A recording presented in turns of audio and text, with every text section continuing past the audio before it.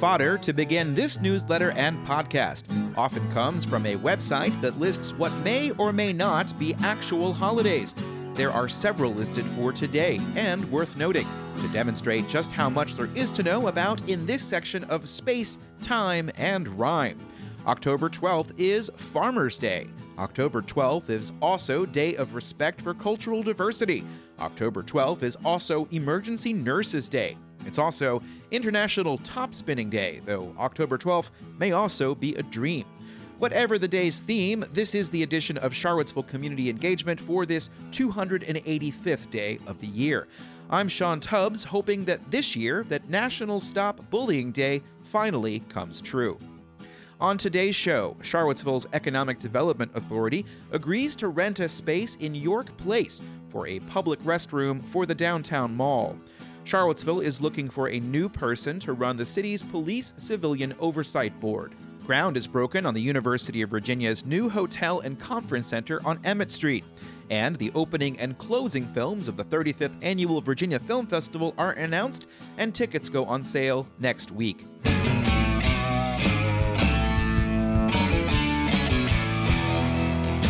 In today's first subscriber-supported shout-out, are you interested in a climate-friendly, family-friendly way to replace short car rides?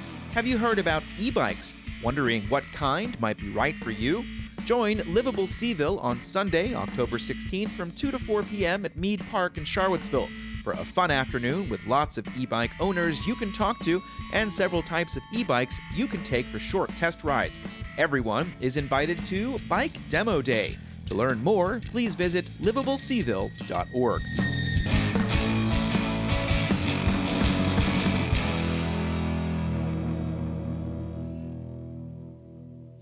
The Charlottesville Downtown Mall is 46 years old and remains a destination for locals and out-of-towners alike. One thing has been constant for most of that time. Chris Engel is the city's Economic Development Director. There have not been, in the history of the mall, any truly accessible public restrooms that are kind of proximate to where people are when they're on the mall.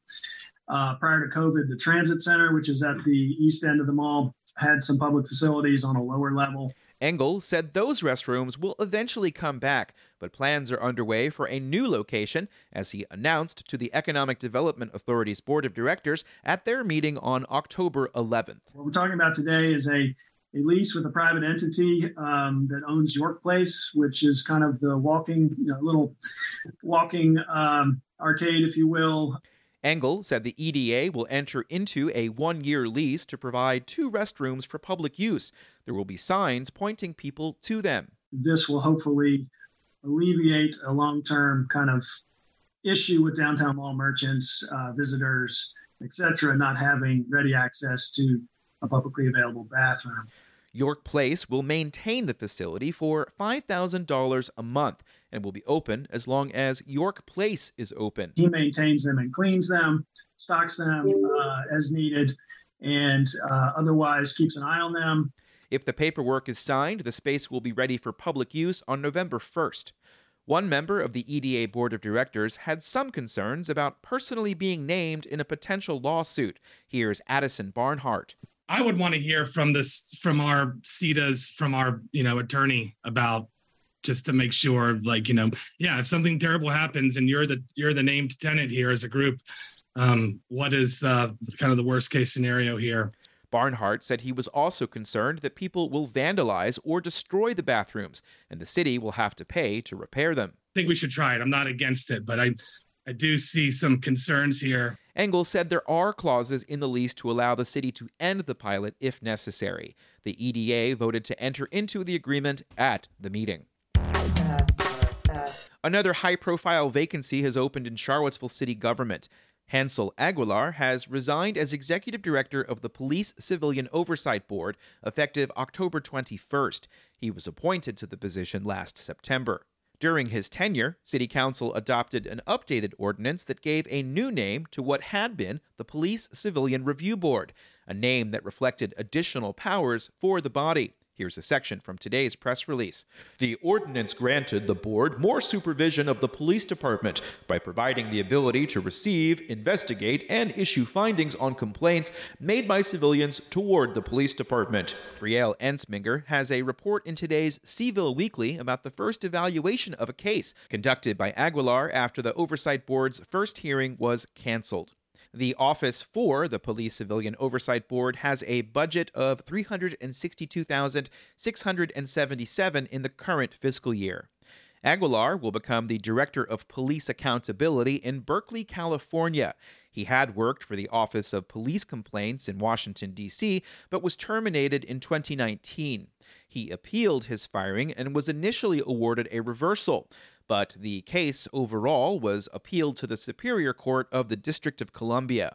A new version of the case is still pending, according to a status report filed on September 21st in the United States Court of the District of Columbia.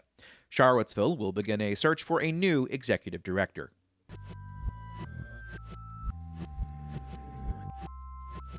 The University of Virginia's transformation of Ivy Road into a high-profile corridor off of Charlottesville's tax rolls continues as work has begun on the construction of a new hotel and conference center. UVA Today reports that shovels overturned dirt on October 6 for the project, which has a $130.5 million budget. UVA President Jim Ryan was there, and he called the project a crossroads for the university and the university's front door. There's more from that quote in the newsletter. The structure is the second to get underway in the Emmett Ivy corridor that the University of Virginia Foundation and the University of Virginia has slowly been purchasing over many years to consolidate properties for major developments. The other is the School of Data Sciences, which is also under construction. A future structure will house the Karsh Institute of Democracy. Construction of the 214-room hotel is expected to be complete in the spring of 2025.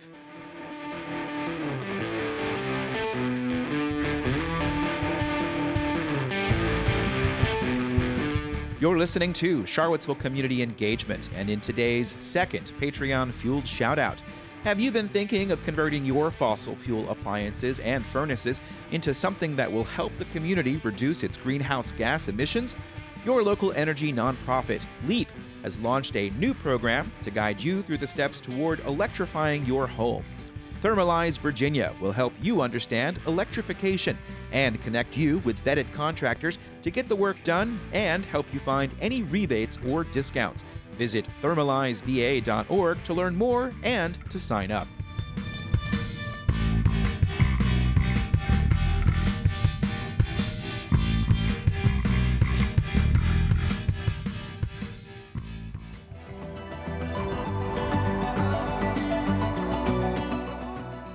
The falling of the leaves is the sign of many things, but the onslaught of autumn also marks the coming of the next Virginia Film Festival. Here's a clip from a promotional video for the festival. I think of the Virginia Film Festival as a film festival for audiences. You know, like there are plenty of acquisition film festivals where you just hobnob, and it's sort of like LA goes to camp. And here's Jody Kielbasa, Vice Provost for the Arts and Director of the Virginia Film Festival. It's amazing to think that we made that video that you saw in 2019 and then really didn't have much of an opportunity to show it since we were virtual in 2020. So it was kind of fun to trot it out and remember what we once were and what we hope to be coming back to this year. Tickets go on sale next Tuesday, and the full program will be released tomorrow. Kielbasa was on hand for a preview yesterday.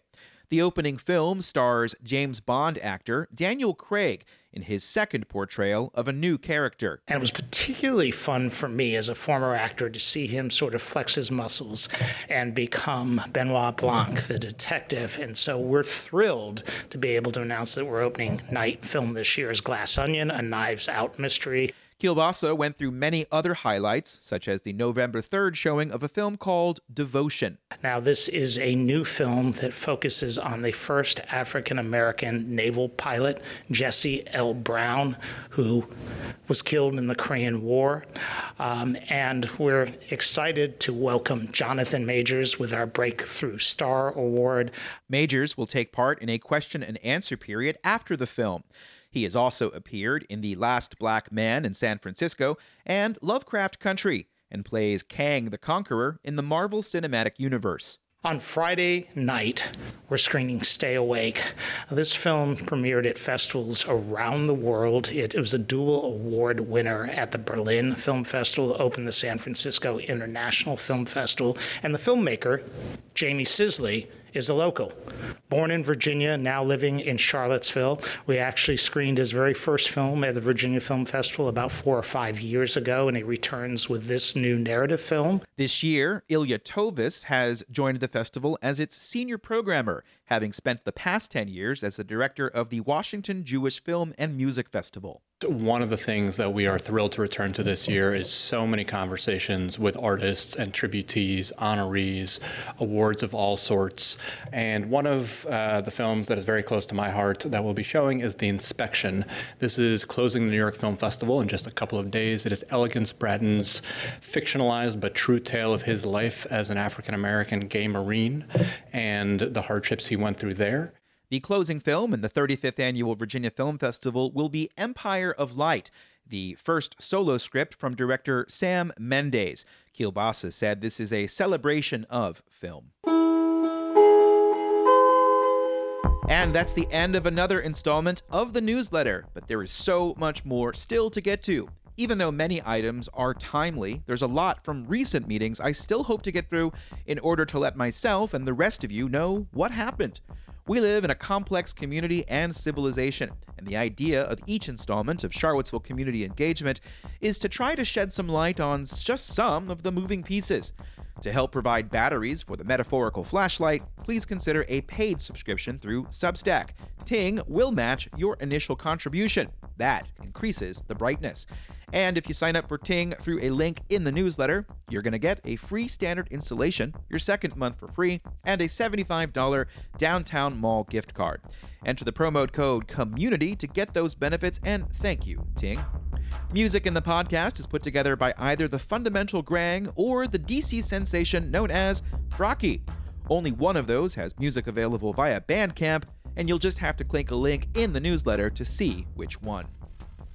Please follow Town Crier Productions on Twitter for schedule updates. That's at twitter.com/Seville Town Crier.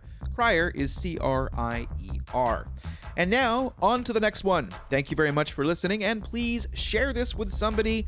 It is October 12th, which is National Share Charlottesville Community Engagement Day. It is declared. Goodbye.